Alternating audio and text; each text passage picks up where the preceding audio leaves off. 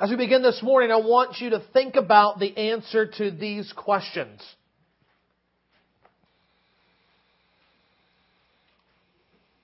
What does the Christian life look like? What does it look like as they seek to live in obedience to Christ? How important is Christ to them? How should they think about sin?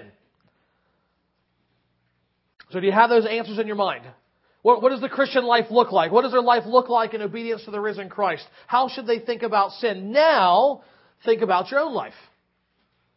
Answer the question, are you a Christian?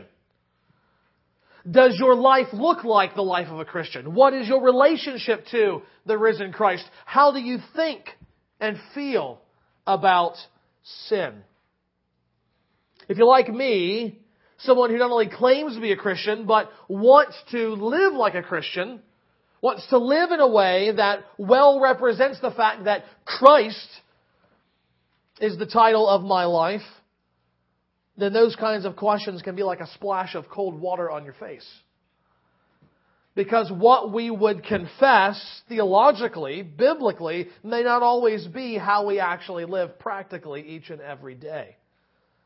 But because if we are Christian, this is the reality of our life, then our life should be very different from those around us who do not claim the name of Christ. And this morning, as we continue looking through Paul's letter to the Colossians, he's coming to the point now where he is laying out clearly, if you belong to Christ, then it should be evident in how you live your life. Not just in abstract terms, but in concrete examples of the difference that should exist.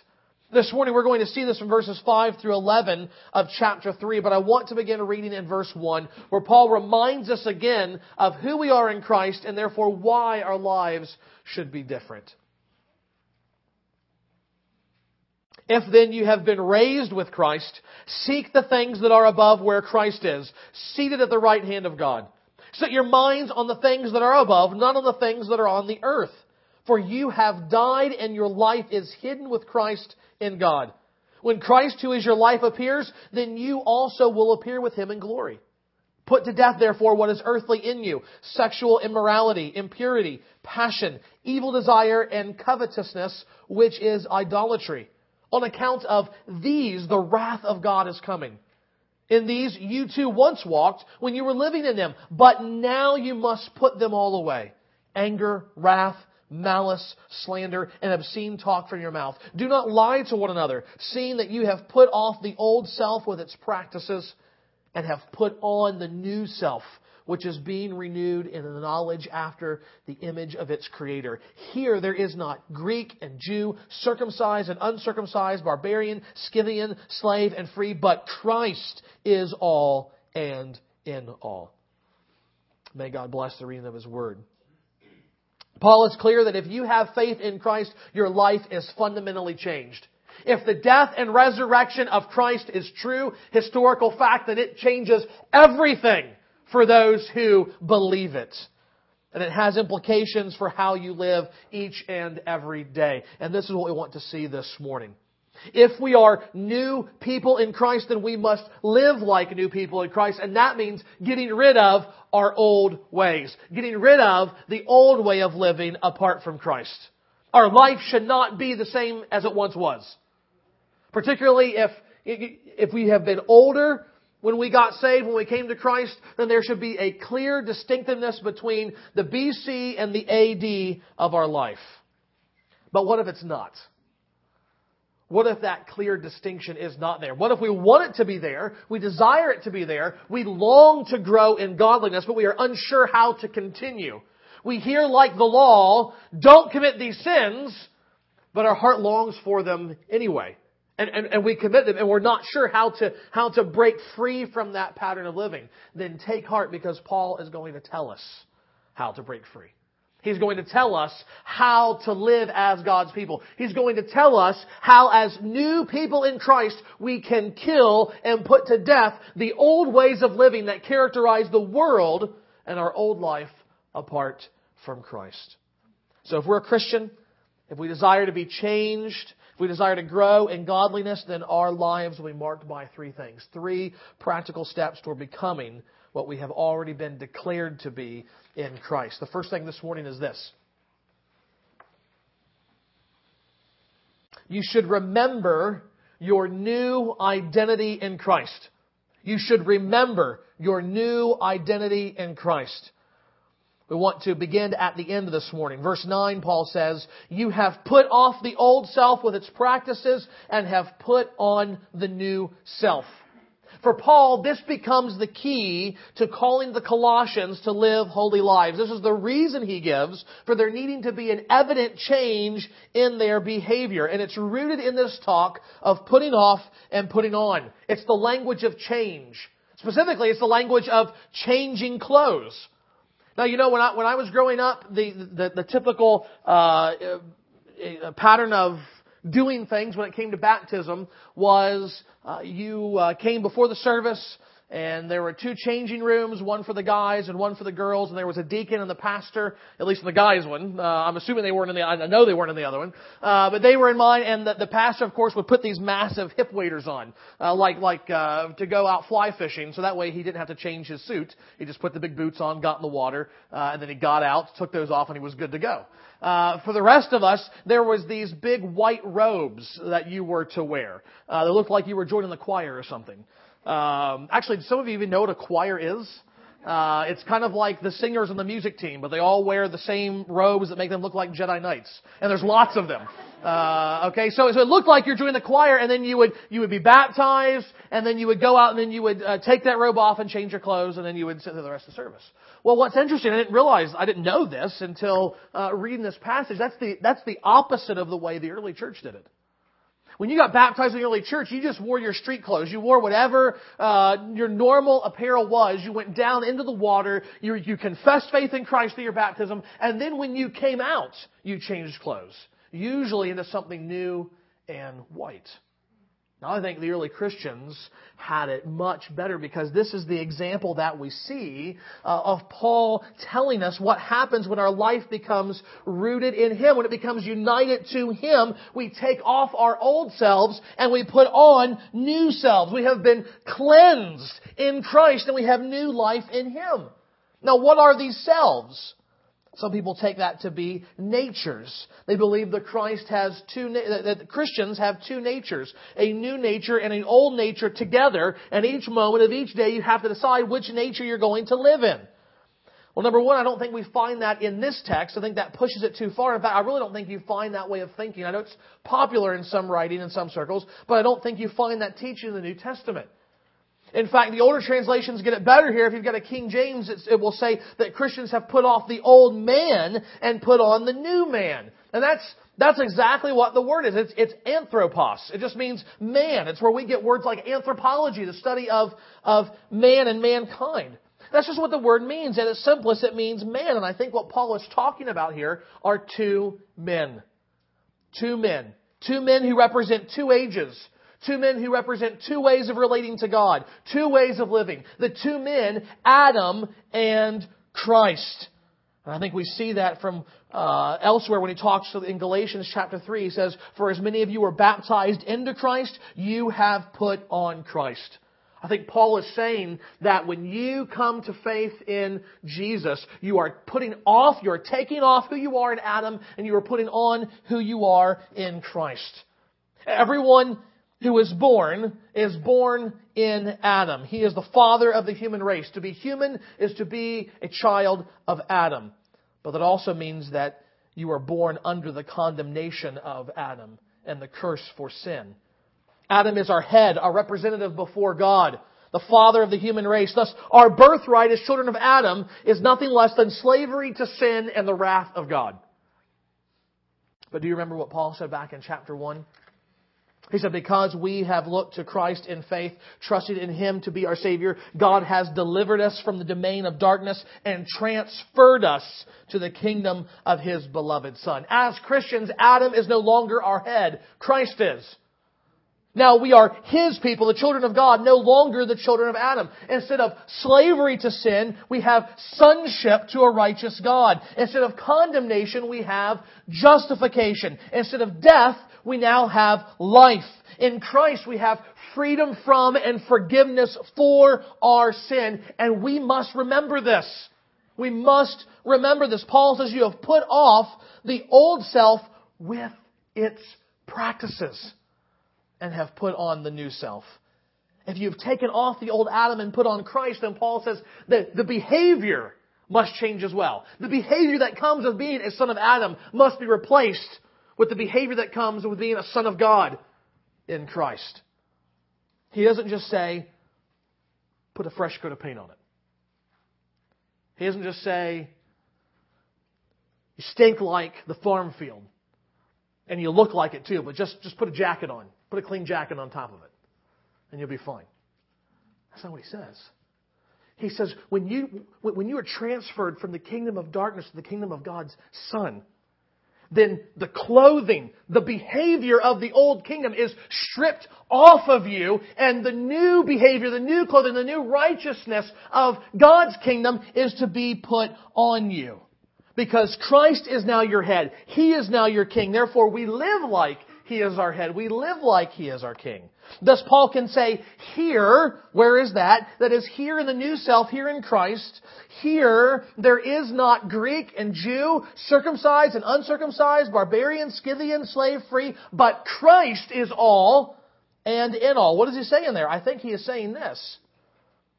All that your life was before Christ now means nothing when you are part of the church.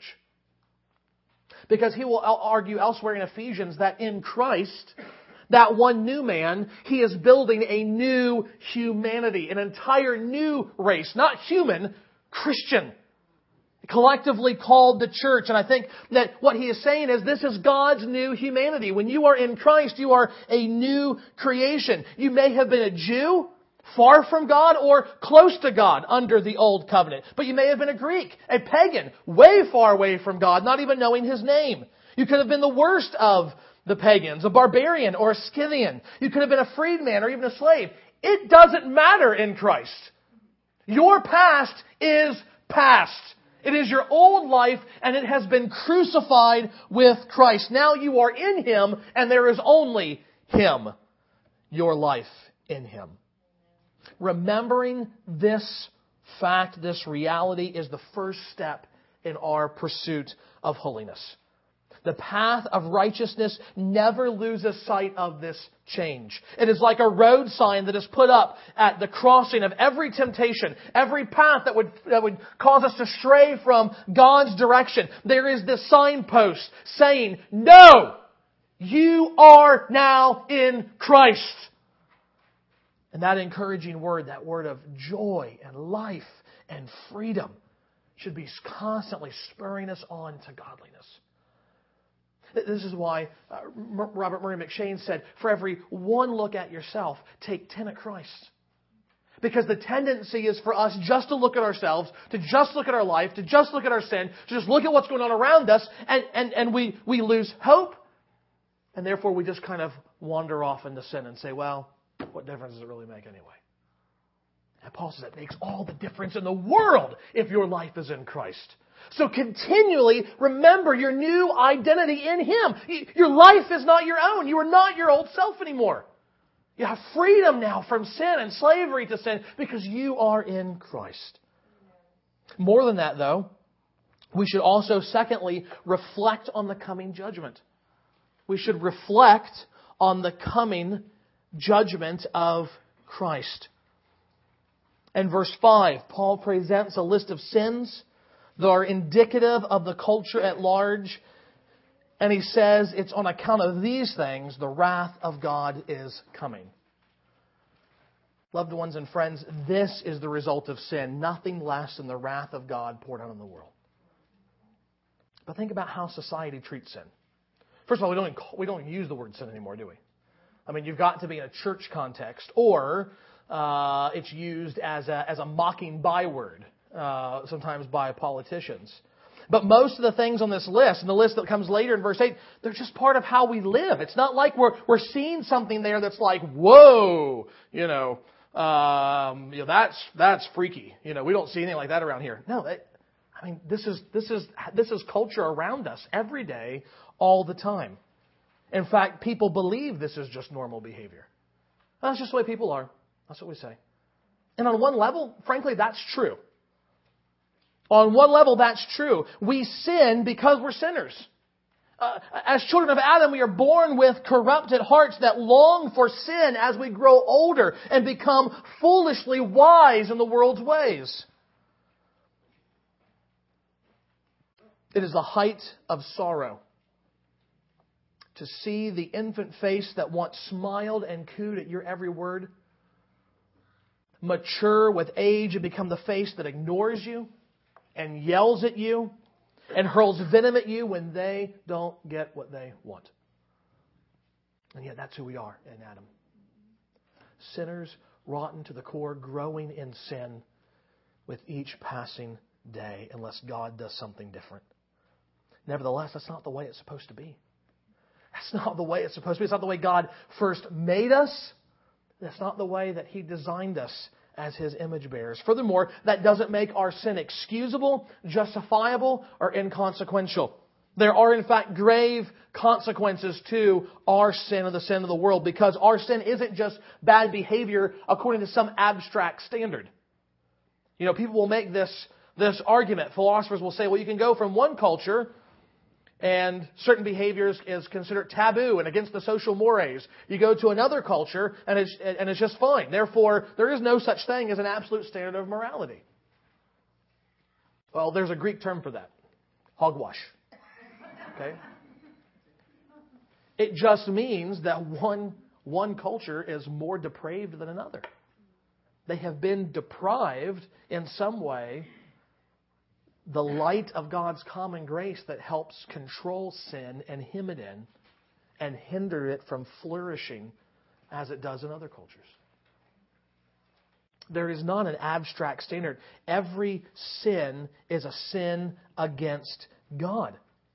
It is personal toward Him. It is open, defiant rebellion against the one true God who created all of us to bear His image. And though there will almost always be collateral damage in the form of hurt people, every sin is fundamentally against God and God alone.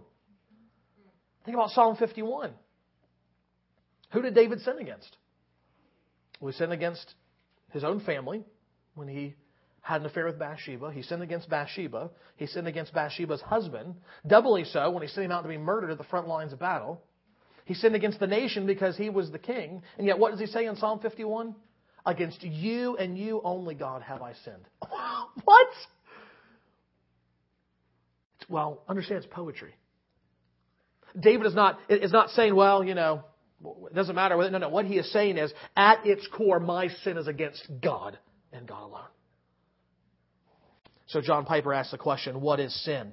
His answer is this: the glory of God not honored, the holiness of God not reverenced, the greatness of God not admired, the power of God not praised, the truth of God not sought, the wisdom of God not esteemed, the beauty of God not treasured, the goodness of God not savored, the faithfulness of God not trusted, the promises of God not relied upon, the commandments of God not obeyed, the justice of God not respected, the wrath of God not feared, the grace of God not cherished, the presence of God not prized, the person of God not loved. That is sin. All sin is an affront to God. This is why He has every right to judge it.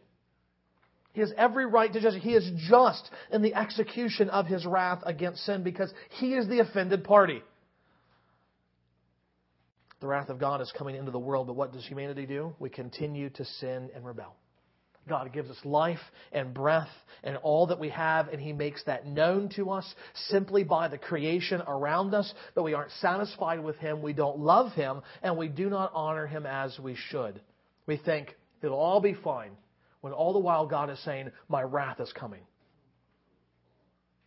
Jesus said that when you see natural disasters, it is a call to repentance. So when the great earthquake happens like this morning, it is God saying, my wrath is coming. When we see the tsunami sweep away thousands of people in the course of a few minutes, God is saying, my wrath is coming. When we see volcanoes and earthquakes and all kinds of these things, God is saying, repent, for my wrath is coming across the whole world. God offers Himself in His love, and we say, no thank you. I can run my life better than you. I am wiser than you, God. How utterly foolish is our sin. And God will not contend with such foolishness forever. His mercy towards the unrepentant rebellion of humanity will not endure forever. One day, Christ Himself will return, and the wrath of God will be revealed from heaven against sin. That's what the Bible says. And in fact, it gives us some harrowing pictures of this. In Revelation 6, we see a picture of what is to come when humanity finally realizes the foolishness of its sin. The Apostle John writes, then the kings of the earth and the great ones and the generals and the rich and the powerful and everyone, slave and free, hid themselves in the caves and among the rocks of the mountains, calling to the mountains and rocks, fall on us and hide us from the face of Him who is seated on the throne and from the Lamb of God. For the great day of their wrath is come, and who can stand? People who wield the most power in this world. From them to the least, the people living in boxes under bridges and those cleaning the toilets in public restrooms. If they have not turned to the living God, one day they will know the folly of their way. Later in chapter 19, John gives us a picture of Christ Himself. He says, then I saw heaven opened, and behold, a white horse. The one sitting on it was called Faithful and True. In righteousness He judges and makes war. His eyes are like a flame of fire, and on His head are many diadems. And He has a name written that no one knows but Himself. He is clothed in a robe dipped in blood, and the name by which He is called is the Word of God. And the armies of heaven, arrayed in fine linen, white and pure, were following Him on white horses. From His mouth comes a sharp sword with which to strike down the nations, and He will rule them with a rod of iron. He will tread the winepress of the fury of the wrath of God the Almighty. On His robe and on His thigh He has a name written, King of Kings and Lord of Lords. Think about that image for a minute. Jesus came as a lamb the first time to be slaughtered for sinners. The second time, He is coming to slaughter sinners as a lion, triumphing over them. Do not mistake and read that as the blood of His crucifixion on His robe. No. That's done. There is no more blood coming from Christ. He died and then He raised back to life, glorious and perfect forever. That is a symbol of the blood of His enemies. So deep that as He wades through the carnage, His very robe is soaked in it. This is not a pretty picture, friends. This is a terrifying picture of the wrath to come.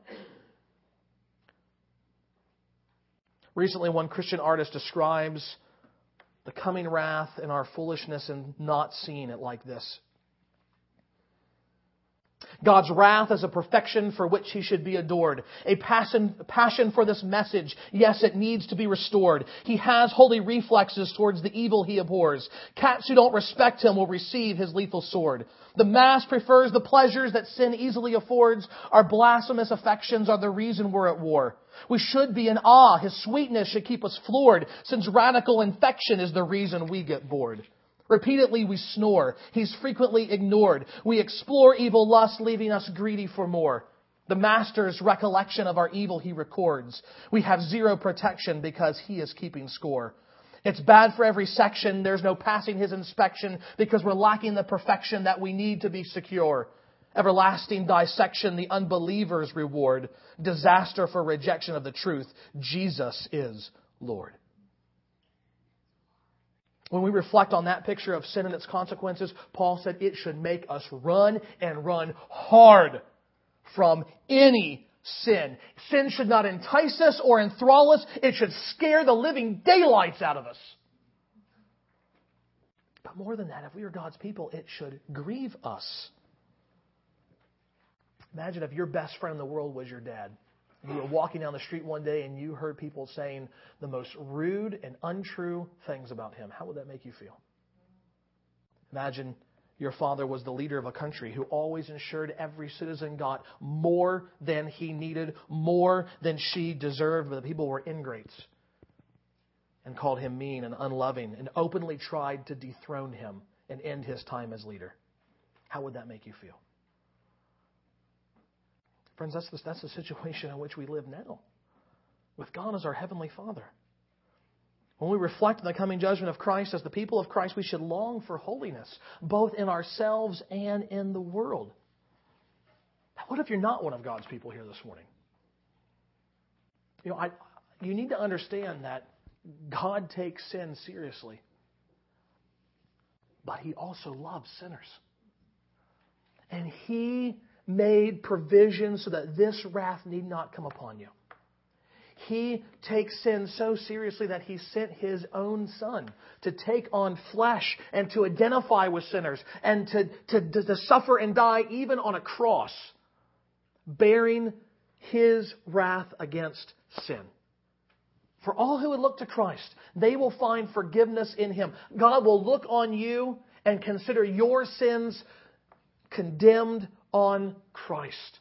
More than that, He says that the righteousness that belongs to Christ will be considered yours. So there is nothing hindering you from a full and loving relationship with God. All that is required is that you leave behind your old way of life and you look to faith in Him.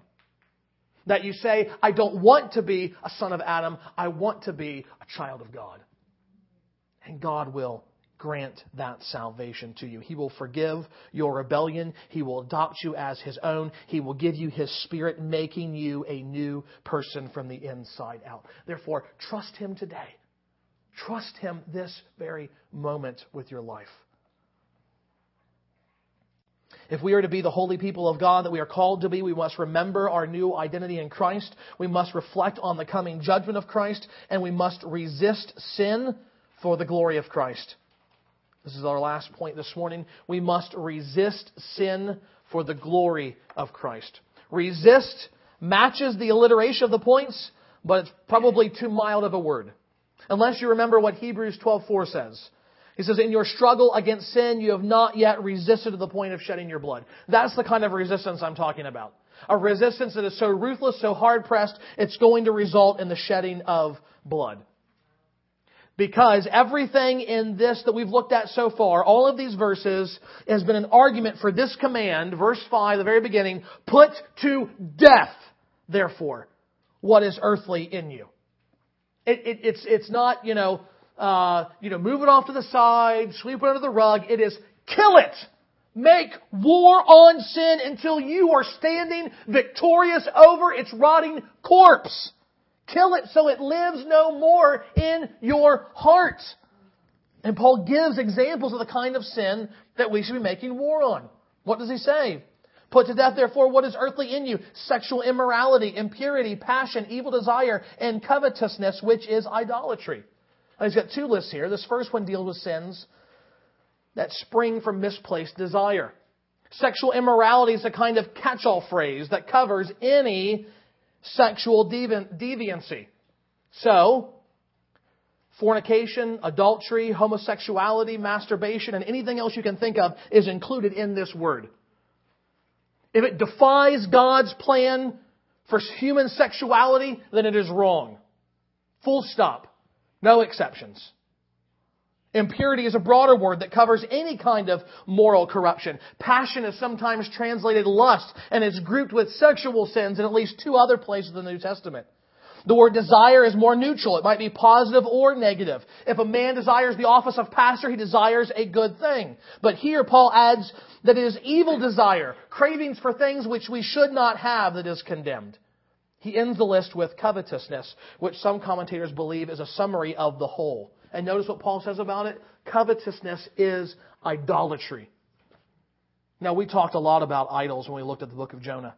Let's just make the point, though, today that idolatry isn't just about physical idols, things that we can see and hold and touch that we bow down to, made of wood or stone. It's about what we worship.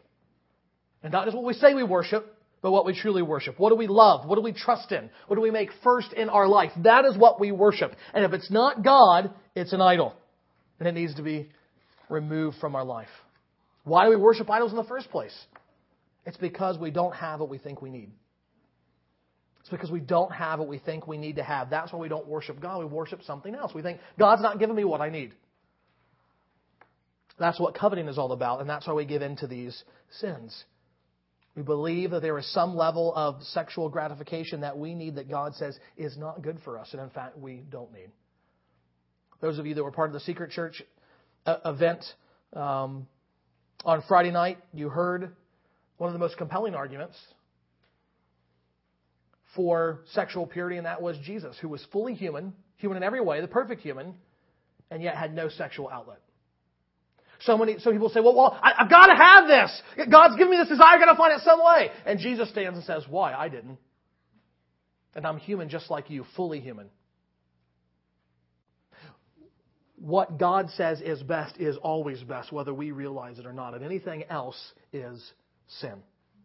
Then in verses 8 and 9, we see another example of sins. He says, you must put all of them away: anger, wrath, malice, slander, and obscene talk from your mouth. Do not lie to one another, seeing that you have put off the old self with its practices.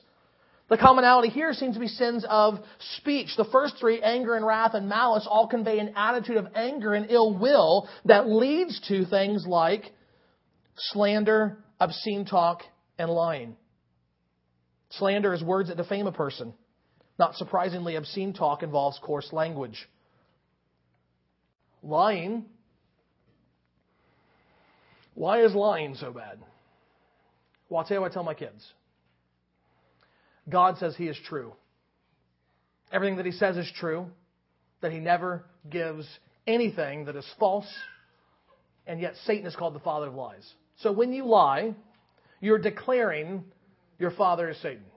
When you tell the truth, you're saying, my father is God. Or at least you're acting like your father is Satan, your father is God. Why is language so important? Why are these things sinful? Because they don't build up, they only tear down. When you read Paul's letters especially, you see the criteria for Christian language is that it should always edify and glorify God.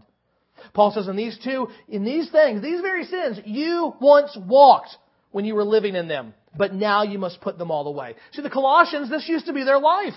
They used to live with these sins as a regular part of their life. And even today, when we look around the culture, these things are part and parcel, aren't they? I mean, American culture cannot be defined by these things, but these things are certainly endemic of it. And what does Paul say, though? He says, if you're a Christian, though, you have no business in these things. No business whatsoever, because those things belong to your old life in Adam, and now you have new life in Christ. So that means it's never cute or a sign of your maturity to use bathroom language or tell crude jokes on the down low when there aren't a lot of people around. It's not your freedom in Christ. It's your acting like your old life apart from Christ that produces those things. It's never okay to assassinate someone's character with truth or fiction because they did or said something that you didn't like.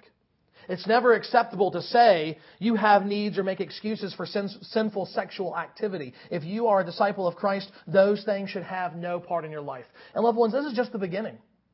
I mean, there's other sins that are identified in the Bible. There's other lists of vices that we could look to. The sad reality is this is the kind of filthy seawater of culture in which we swim. And when we aren't careful, we get some in our mouth, or we don't wash it off properly, and we begin to stink like the sin around us. Question is, how can we tell? How can we tell when we've been compromised? Well, one thing is reading lists like this, right? There was a fellow by the name of John Phillips. He told the story of a prize fighter who was a committed atheist, and he came out of that through the evangelism of one fellow, but he didn't stop boxing. He didn't stop prize fighting. And one time there was a Sunday morning, and he was talking with some people in the lobby, and he said, I got a big fight coming up this weekend, and I really need to win. And a senior saint, a godly old man in the faith, heard him, and he said, really? He said, you feel like you need to win? He goes, yeah, I need to have this win. And he says, well, have you prayed about it? And the boxer said, what? And the man said, well, you come to church, you're involved, you read the Bible, it's evident joy. Don't you know? You're supposed to pray about everything. And he said, I didn't think about it. He goes, kneel down and let's pray. And here's what the old man prayed. Father in heaven, I come before you in the precious name of your Son. I thank you for your love, for putting me in your family, for saving my dear brother here. You know all about his fight coming up next week. He says he needs to win that fight. So, Father, help him to beat that other fellow to a pulp. May he batter him all over the ring. May he bash in his face, knock out his teeth, and smash up his nose. May he knock him down and then knock him out stone cold. In the name of your Son, our Savior, amen. The boxer was so upset. He said, you can't pray like that. And the man, without blinking an eye, said, and you can't live like that. Isn't that how we are, though? We draw these lines and we think, well, this is fine. This is Christian. And what the senior sayer was so clear and says, no, it doesn't work like that. Evaluate, is this something, we don't descend into the what would Jesus do thing, but the question is He glorified and honored in our behavior? Can someone look at that behavior and what we're doing at that moment and say, I see the glory of Christ there? If the answer is no, maybe you shouldn't be doing it. Maybe it belongs to an old way of living, an old way of thinking, that we should have nothing to do with this because in Christ it has been stripped off of us and it needs to be put away. So what are we to do? What are we to do? Practically speaking, when you go home this afternoon, when you get up tomorrow morning and the pressure is on, you've got work to do, you've got kids to raise, you've got a spouse to love, you've got yard work that's piling up, how are you going to resist the temptation to sin and live like a son of Adam instead of a son of God? 7 things. Here we go. Number 1, we read and believe the promises of God in the Scriptures. You have to be in the Bible, whether it is physical book, whether it is audio, whatever it is. If the words of God are not abiding in you, you will not be abiding in Him and you will sin. You've got to be a person of the book.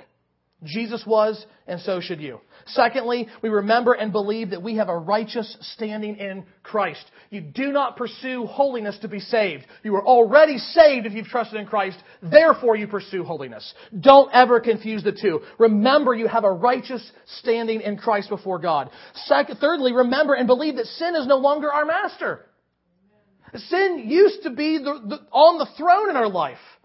And when we trusted in Christ, our life died at the cross. That means we died to sin. Sin has been dethroned, but has not been defanged. So we are on guard against it. We make war against it, but we remember it is no longer our master. We do not have to sin like lost people. Fourth, we remember and believe that God has given us His Spirit to give us new life and enable us to fight against the flesh. We remember and believe that God has given us His Spirit to give us new life and enable our fight against the flesh. He is the one that we follow into battle against our sin. Paul says elsewhere that if we walk according to the Spirit, we will not satisfy the lust of the flesh. We will not sin. Fifth, we remember and believe that our life is hidden with God in Christ and not the things of this world. Sometimes we just need to remember that. We just need to placard that. Because even when it comes to how we spend money, we can so easily justify things that we frankly don't need. And we need to remember, my treasure is not in this world. My life is not bound up in this. My life is hidden with God in Christ. The same thing when it comes to politics and so many other things. I'm not saying just disengage, but what I am saying is remember, your life is not bound up in this world. That's not who we are anymore. 6, we contemplate the utter sinfulness of sin, the foolish repugnancy of rebellion against God. Finally, we go again and again to the Bible, gazing at the glory of Christ until it burns on our soul. Remember when you were little and you looked at the sun too long and you had that spot that would not go away? And you thought you were going to be blind for life? And they said, just close your eyes for a few minutes, it'll go away. Well, we don't want that spot to go away when we gaze at the glory of Christ. We want it indelibly marked on our soul because the more we see the glory of Christ, the more we will treasure Him and love Him. And that means loving and treasuring sin less. If our sin is rooted in idolatry, then what that just means is not that we keep rules. It means we find something better to worship. Instead of worshiping idols, we worship the risen Christ. That's how you defeat sin ultimately. Yeah, you may need the rules as a temporary measure. You may need the no internet rule, the no alone in the office rule, or whatever it is. But eventually, that's just a Band-Aid. The gaping wound is only going to heal when we love and trust and treasure Christ like He was meant to be. Paul says when we do this, when we grow in godliness, our very lives, verse 10, are being renewed in knowledge after the image of its Creator. In Romans 8, he explains that what that means is we are being transformed to reflect the glory of Christ. I heard someone give his testimony one time, and he said that when he was younger, he said he had friends that he used to play with, and one day his dad knelt down beside him and he said, "You know that family that lives down the road?" He said, "Yep." He said, you play with one of the sons?" He said, "Yep." He said, "Son," he says, you're allowed to be nice to them. You're allowed to play with them sometimes, but I don't want you to be best friends with them." And the kid said, well, why?" And he said, "They're not Christians. And it's evident in how they live their life that they're not Christians." He says, "I want you to pray for them. I want you to tell them about Jesus when you get a chance. But who you hang out with the most is going to be who you look like the most." If you hang out with Jesus, if you behold His glory from the Word, guess what? You're going to start looking like Him. Paul says, if we behold the glory of Christ, then just like Moses on the mountain, soon we will begin to reflect the glory of Christ. That's where transformation comes from. It's not just by keeping rules. It's by opening ourselves up and exposing ourselves to God's transforming work by the Word and His Spirit. John Owen says this, and we're done. "Set faith at work on Christ for the killing of your sin. His blood is the great sovereign remedy for sin-sick souls. Live in this and you will die a conqueror. Yes, you will. Through the good providence of God, live to see your lust dead at your feet." Father, that is our great desire, to see our lives not bound up in sin and the things of this world that you have so clearly said are not just wrong because for some arbitrary reason you have declared them to be, but because, God, you are good and you are wise and you love your people. You have said, this is not good for us. Therefore, Father, we do not want to pursue it. Help us to find our hearts satisfied in you. Help us to have the worship of our life bound up towards you through the revelation of yourself and your Son, Jesus Christ. Help us to treasure Him that we may not treasure our sin. God, if we are Christians, if we have lives in Christ, then may our lives reflect that. Not for our own glory. Not that people would look at us and call us saints, but that they might look at you and say, what a great and glorious God.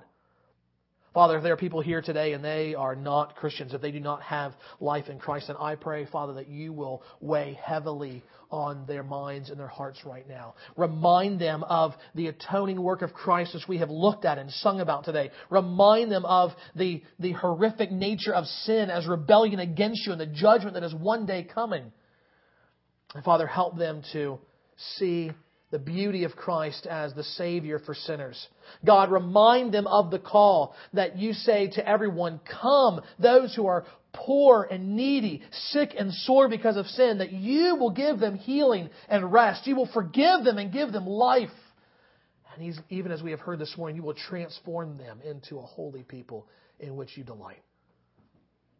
Father, this is our prayer this morning. We ask it in the name and for the sake of your Son, Christ Jesus. Amen.